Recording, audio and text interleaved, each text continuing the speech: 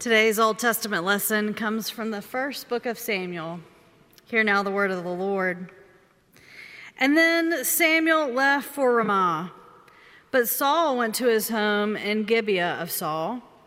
Until the day Samuel died, he did not go to see Saul again, though Samuel mourned him.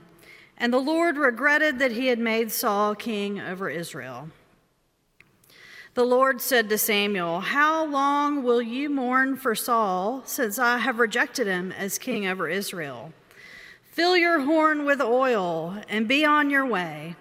I'm sending you to Jesse of Bethlehem. I've chosen one of his sons to be king." But Samuel said, "How can I go? If Saul hears about it, he'll kill me." The Lord said, "Take a heifer with you and say, 'I have come to sacrifice to the Lord.' Invite Jesse to the sacrifice, and I will show you what to do. You are to anoint for me the one that I indicate." Samuel did what the Lord said. When he arrived at Bethlehem, the elders of the town trembled. Then when they met him, they asked, "Do you come in peace?" Samuel replied, "Yes, in peace. I have come to sacrifice to the Lord. Consecrate yourselves and come to the sacrifice with me." Then he consecrated Jesse and his sons and invited them to the sacrifice. When they arrived, Samuel saw Eliab and thought, "Surely the Lord's anointed stands here before the Lord." But the Lord said to Samuel, "Do not consider his appearance or his height, for I have rejected him. The Lord does not look at the things people look at. People look at the outward appearance, but the Lord looks at the heart." Then Jesse called Abinadab and had him pass in front of Samuel. But Samuel said, "The Lord has not chosen this one either." Jesse then had Shammah pass by, but Samuel said, "Nor has the Lord chosen this one." Jesse had 7 of his sons pass before Samuel, but Samuel said to him, "The Lord has not chosen these." So he asked Jesse, "Are these all the sons you have?" "There is still the youngest," Jesse answered. "He is tending the sheep." Samuel said, "Send for him. We will not sit down until he arrives." So he sent for him and had him brought in. He was glowing with health and had a fine appearance and handsome features. Then the Lord said, "Rise and anoint him. This is the one." So Samuel took the horn of oil and anointed him in the presence of his brothers. And from that day on, the Spirit of the Lord came powerfully upon David. A new favorite band of mine is Johnny Swim. You may have heard of this little couple on HGTV, Chip and Joanna Gaines. They have this little show called Fixer Upper. The theme song is by Johnny Swim. You only hear the chorus in the show, but it's a great song about different people trying to make a journey home. Don't worry, I'm not going to sing, but the chorus lyrics speak volumes. We ain't got time for looking back. We were bruised and beaten, lost on account of many reasons. Only love would make you understand. I cried out home. I love me some home. One of the verses is about a man taking a train ride heading home. Every time I hear it, it makes me think of a story my grandfather used to tell. Morris Byron Wynn Jr. was a World War II hero. He hated that term, but it was true even if he shied away from it. He spent almost a year of his life as a prisoner of war in a camp in Germany, surviving unspeakable circumstances. Once he was liberated and making his way home, he found himself on a train coming up from the coast. He was headed to Atlanta to be discharged. That train was making a stop that just so happened to be in his hometown. He got word to his family that he was coming through Macon. The train came a mere 4 blocks from here at Macon's terminal station. His mother, Sarah, and his sister, Dorothy, came to the station to stand on the platform to see him for the first time in several years. They were so close, and he had been through so much. It must have been agonizing to be able to see him, but not be able to embrace him. As much as he tried to talk his way off the train, he couldn't convince them to let him off. He had to finish the train ride before he could make it home. He was forced to do the best he could with the time he had at the stop, waving to his family, then continue on his journey. My own faith journey is kind of like that. There have been times in my life that I have been lost, emotionally beaten and battered. I'm sure Morris felt the same way. Defeated, exhausted, frustrated. I have been brought to my knees with grief and hurt. The only thing that kept me going was my faith and the love of those around me. A significant step in my faith journey is happening here today. It may not be a long journey. It's only 17 steps, as a matter of fact. I counted them. Normally, you see me standing behind the lectern, reading someone else's words. Biblical or not, they're not my own. But this side of the altar is a very different place. Mere steps away, but a light year's difference. Sharing my own heart, my own words, is very humbling and, quite frankly, a little scary. Standing here on the spot where so many great ministers have stood is daunting. Even when I help change out these beautiful hangings on the front of the pulpit, I don't tarry here. It's hard to feel worthy of these few square feet. The view and the responsibility are drastically different from one side to the other. But thank goodness, we are all worthy of God's love and grace. And thank goodness, even the most unlikely of choices is fit to stand here as a testament to his love. Mulberry's been on quite the journey these last few years, haven't we? Were you listening to that Old Testament reading today? When I was asked to preach this week many months ago, the first thing I did was look up today's scripture in the liturgy. The text was almost too close to reality. The people of Israel needed a new leader, one that had a heart for the Lord, and there were mourning leaders of the past. Mulberry's been on a very similar path. As we dig deeper into the story, the similarities continue. How does the Lord respond to Samuel's grief in that time? Fill your horn with oil and be on your way. God's telling him to pick himself up. Keep moving forward. That had to be hard to hear on some level. Samuel was hurt and scared, lost for what to do next. And here the Lord was telling him to move it along. Don't stay in that place of grief and hurt. But he doesn't leave him there alone. The very next thing he says is that help is coming. He was giving him someone to help find the right choice for Israel, someone to cheer him on and guide him. He gave Samuel Jesse. The Lord doesn't make it easy for Samuel. He doesn't just give him the name of the next leader. He takes his time and shows him the reasons others are not right before he reveals the new leader of Israel. This can be a very weighty and pressure-filled process. In the next few verses, we hear that both groups were scared of each other. Samuel was literally afraid of being killed when he rolled into town. And the people of Bethlehem were trembling, asking, "Do you come in peace?" This is a very important decision that Samuel has to make. Not only does he have to do the will of the Lord, but he has to convince an entire nation that he has their best interest at heart. Ask anyone that has ever served on any staff parish relations committee, and they can attest to these feelings. It is a heavy weight to bear, and at times very scary. Some days you feel like you need a helmet and a flak jacket. Despite all of this fear, Samuel is obedient.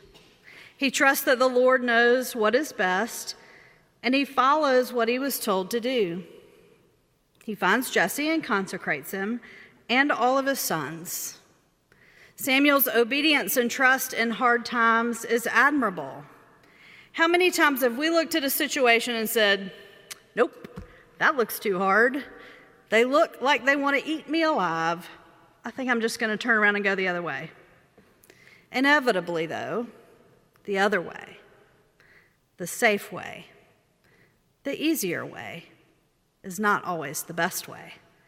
Sometimes we need to be like Samuel and keep pushing through the hurt and the worry to be able to stay on the path we are supposed to be on. Deal with the hard issues to be able to move past them. At this point, Samuel has come through a lot, but he still has not found the right leader for Israel. The next few verses describe a process that is basically like the speed dating of king-making. In verse 7, we get some excellent advice. "Do not consider his appearance or his height, for I have rejected him." He goes on to say, "People look at the outward appearance, but the Lord looks at the heart." Don't fall for a pretty face, the tall, handsome one. Look at the person's heart. I would have saved myself a lot of heartache over the years if I'd taken that advice. And I'm living proof that height does not matter. I have never once been accused of being tall. Furthermore, I'm standing on a great example that height is not a requirement to preach at Mulberry. We went so far as to build a box for the more vertically challenged ministers to stand on in the pulpit. It's affectionately known as the Ben Box, named for one of our great former associate pastors, Ben Gosden. And in true Mulberry fashion, the stain perfectly matches the rest of the woodwork in the church. It's a powerful lesson for us all. Height, looks, neither matters if the person does not have a heart for the Lord. In total, there are 7 times that the Lord tells Samuel to basically swipe left for Jesse's sons. All of them get a big, "No thank you." Just when we think all hope is lost, we have our Cinderella moment. Before it was over, he would look through an entire family of potential leaders until he got to the right choice, the unexpected choice. He finds David, the youngest son, tending sheep, the most unlikely of leaders and the most unlikely of places. Here at Mulberry, we're still looking for our next leader. It's been a very long process. The first part of the sermon today was laid on my heart almost immediately. I had no idea how it was going to end, but I knew how it would start. And with every passing day, a different potential pastoral scenario would come and it would go. I had no idea where we would go next. But the Lord kept saying, "This is not the answer." The good news is, we have been gifted a Jesse. Help in our journey. A group of men who love us, loved ones to stand on the platform at the station and encourage us on the last leg of our journey. If you know me well, you know I name everything. So as soon as this unexpected choice was given to us, I started thinking of a nickname for them. Creed Henshaw, Tommy Martin, and Marcus Tripp was just too much to say all at the same time. So I thought about things like the Triad, the Collective, the Illuminati. I heard a lot of other suggestions from the congregation too. My favorite was the Great Braves bullpen of Schmaltz, Glavin, and Maddox. But I think for me, I've settled on the Triumvirate. In Roman times, it was named for Julius Caesar, Pompey, and Crassus. Later, the second triumvirate was comprised of Anthony, Lepidus, and Octavian. But the broader definition is a group of 3 noble people and existing in relation to each other. I can think of no one more notable to be in our corner cheering us on than these three, our very own triumvirate. They will be able to help everyone involved in the process of finding a new minister to do the Lord's will and search out the most unexpected of choices. They will help the right person find a home here. Please know, these men, as great as they are not the instant solution to all of our problems. No church is without them, and we certainly have some, but we have to do a lot of the work ourselves. Samuel doesn't use Jesse to solve the problems of Israel, nor does he make Jesse the new leader. He's a helper, a guide to finding the right path. And that's the gift these three men are giving us. And it is a gift. They're coming out of retirement for us. Would all of you that are retired run back to your jobs if they asked? And for all of us that still have our noses to the grindstone, think about how hard it is to come back after a vacation. But these three are genuinely excited and to be here and to help us, eager and willing to come out of retirement for the betterment of the Mulberry. Morris's story is a great example of how a journey is completed. And that is great news for all of us here today. Morris came through some rough times. Despite all of that, purple heart in hand, bruised, beaten, lost, he found his way home. Imagine the joy his mother and sister and the rest of his family felt as he finally got discharged in Atlanta and made his way to Macon. He could finally be embraced by those that loved him. And look what he did with the life he was giving after that trying time. A wife he adored, 2 children, 4 grandchildren, 8 great-grandchildren, countless hours taking care of family, friends, and neighbors, generations learning his lessons and trying to live up to his example, teaching us what it meant to have faith, instilling in us a love of this great country, showing us what it looks like to fiercely love your family, and modeling how to overcome any obstacle. Add in a full life of laughter and driving the boat at Lake Sinclair and dancing in the kitchen with his granddaughter, and days filled with joy. All because he had the courage to make it through and complete his journey. For me, the last few steps to the pulpit were some of the hardest to take. I sought a lot of advice from a lot of great people. I soaked it in. I listened, questioned, researched. But these last 4 steps, I had to take myself. Take all that I had learned and be the vessel that I was called to be today. The scripture was not necessarily the easiest one to preach on. It hit right to the heart of a time we are in now as a congregation. You know, my faith journey has a lot of the same prayer in it. Please, Lord, make the answer to my decision so obvious that I cannot make the wrong choice. The lectionary once again proved to be the right scripture at the right time. And I was never promised this would be easy.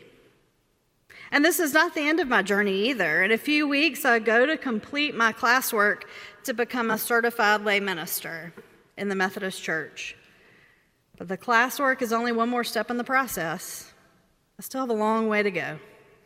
But what a gift that I have that this congregation and its leaders are so supportive and caring of me in this adventure. I am positive that Mulberry will also complete its journey. We will find our David. We will welcome the right person to this place to share God's word. There is so much joy here. There's so much love and beauty within these walls, but the true beauty is in all of you and the love that we have for each other. You know, I've been to a lot of meetings this year where there have been where we've all been asked to introduce ourselves to someone new and tell them why we came to Mulberry. I've heard these stories so much I can basically recite them verbatim. But the one thing that stands out from every person in every meeting is that they came to Mulberry for one reason or the other. It's usually the music. But we stayed for the people. Our Sunday school classes, our Wednesday night supper groups, the choir, vibrant women's circles, or simply the people we share a row with on Sundays. We love each other, and it shows. The people we met with were in awe of the great strength we have in this congregation because of the bonds that we share. And that has nothing at all to do with how beautiful our building is. This building is just the icing on the cake. We can and we will do amazing things for God's kingdom here. On Wednesday, we get our cheerleaders, our triumvirate, our Jesse. There's a lot of work to do, but there is no other group of people I would rather journey with than the members of this church. Together, let's find our way home. Amen.